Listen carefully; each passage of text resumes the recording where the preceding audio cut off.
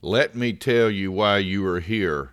You're here to be salt seasoning that brings out the God flavors of this earth. If you lose your saltiness, how will people taste godliness? You've lost your usefulness and will end up in the garbage. Here's another way to put it. You're here to be light, bringing out the God colors in the world. God is not a secret to be kept. We're going public with this as public as a city on a hill. If I make you light bearers, you don't think I'm going to hide you under a bucket, do you? I'm putting you on a light stand. Now that I've put you there on a hilltop on a light stand, shine. Keep open house. Be generous with your lives.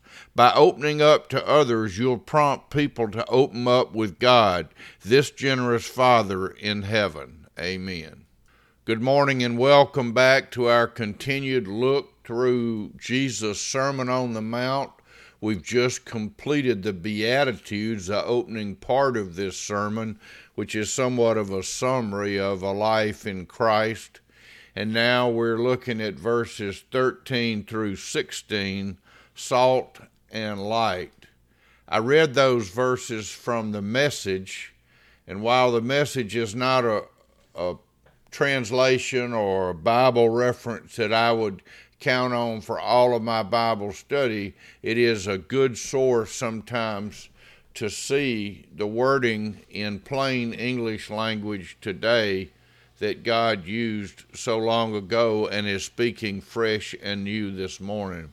Let's pray. Heavenly Father, help me, help each of us to be salt and light in this world in which we are living.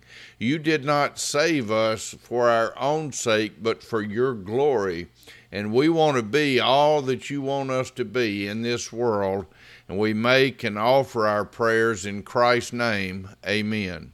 I want to read those verses again now from the English Standard Version, starting with verse 13 of Matthew chapter 5. You are the salt of the earth, but if salt has lost its taste, how shall its saltiness be restored? It is no longer good for anything except to be thrown out and trampled under people's feet. You are the light of the world. A city set on a hill cannot be hidden, nor do people light a lamp and put it under a basket, but on a stand, and it gives light to all in the house. In the same way, let your light shine before others, so that they may see your good works and give glory to your Father who is in heaven. Amen. God bless this reading and perceiving of his holy, powerful, living word. Amen. I can think of several ways we should be like salt in the world in which we live. We should, by our lives, make people thirsty for what God has to offer. We should be so filled with joy, the joy of the Lord being our strength, that when we encounter the normal experiences of life, rather than responding the way the world does, we would respond in a Christ-centered way.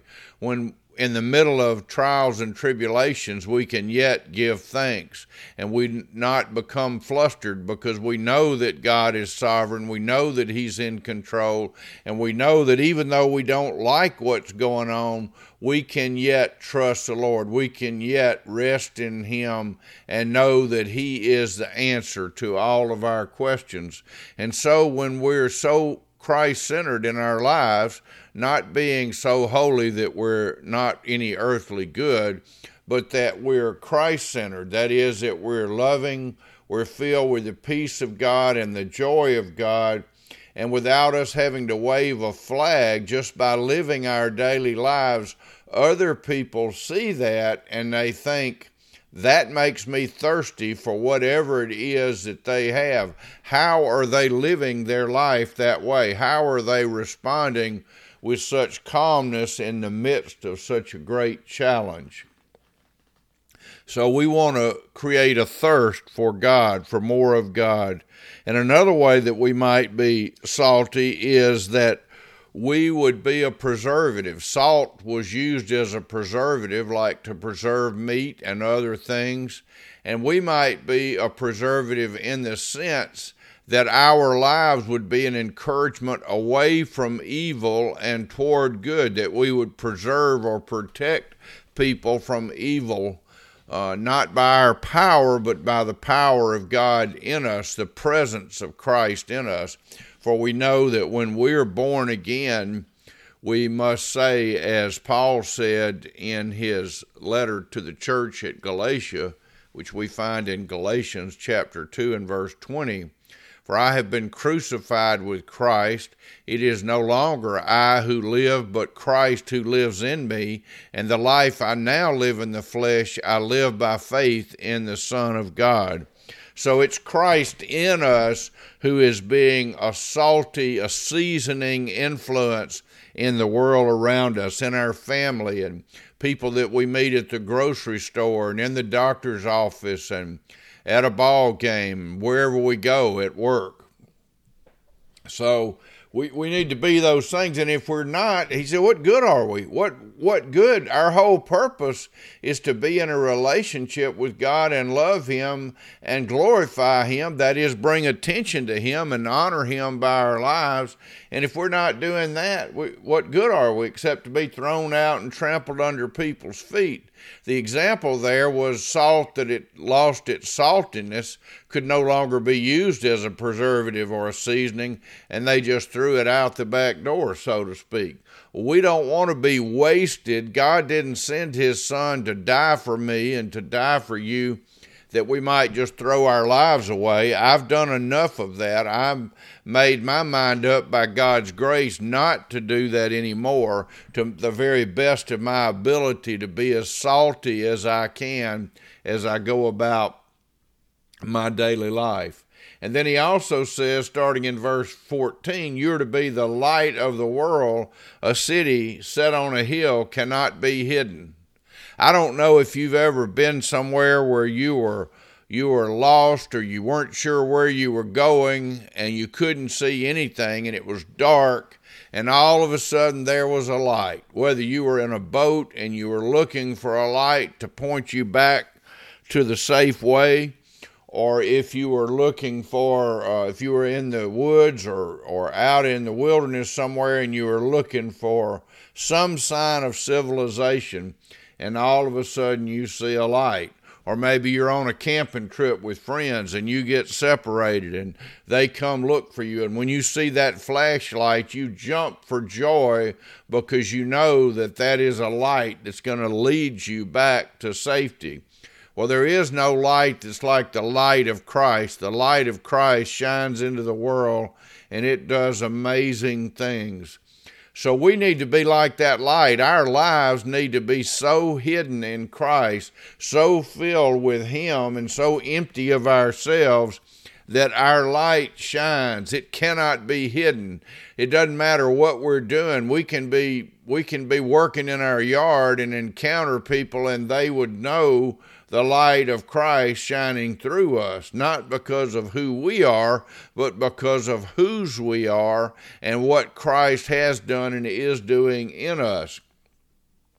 So this whole notion of my faith is private and that's just something between me and God, that has nothing to do with a Christian walk. Jesus said, you are the light of the world. Don't let your light be hidden. Don't put it under a bushel basket. Let your light shine. This is not to shine attention on ourselves. Lord knows I've been guilty of that, and I confess it right now, and I ask him to forgive me of it. But our light is to shine and point to Jesus Christ. And so may our light so shine. May it so shine before others that they will see what God is doing in us and through us, and they will recognize that God is who he says he is, and he does what he says he will do. In other words, God is just who he says. He is the way, the truth, and the life. Jesus is the light of the world. and the light has shined into the darkness. And now we pray for the darkness to understand it, because light overcomes darkness. Light dispels darkness. So Lord, help me, help each of us who are in Christ to be salt and light in the world in which we live, creating a thirst and a hunger for more of God, creating a way of preserving us from falling into the ways of this world, and that the light shining through us and in us would point other people to Christ. May our lives be so ordered that this would be the focus of our lives, that we would be a light to others. Let's pray. Heavenly Father, help us to die to ourselves, to live to you, that the light of Christ shining in us would reflect you to others, and the salt and the saltiness, the seasoning in us would call others to you, not to ourselves, not to a set of beliefs, but to a living and loving God who has a plan for their lives. And Lord, for those who may hear this, who've never been born again, I pray that you would draw them, and that they would, by grace alone, that is a gift from you, by faith alone, trust and belief, and even that from you, put their trust and their hope in the Lord Jesus Christ. You have said, if we confess with our mouth that Jesus is Lord and believe in our heart that God raised him from the dead, we will be saved, because it is with the heart that we believe and are justified or made right before God by believing in the finished work of Jesus. And it is with our mouths that we confess, that we declare our belief, and so we are saved. We thank you, Lord, in Jesus' name. Amen.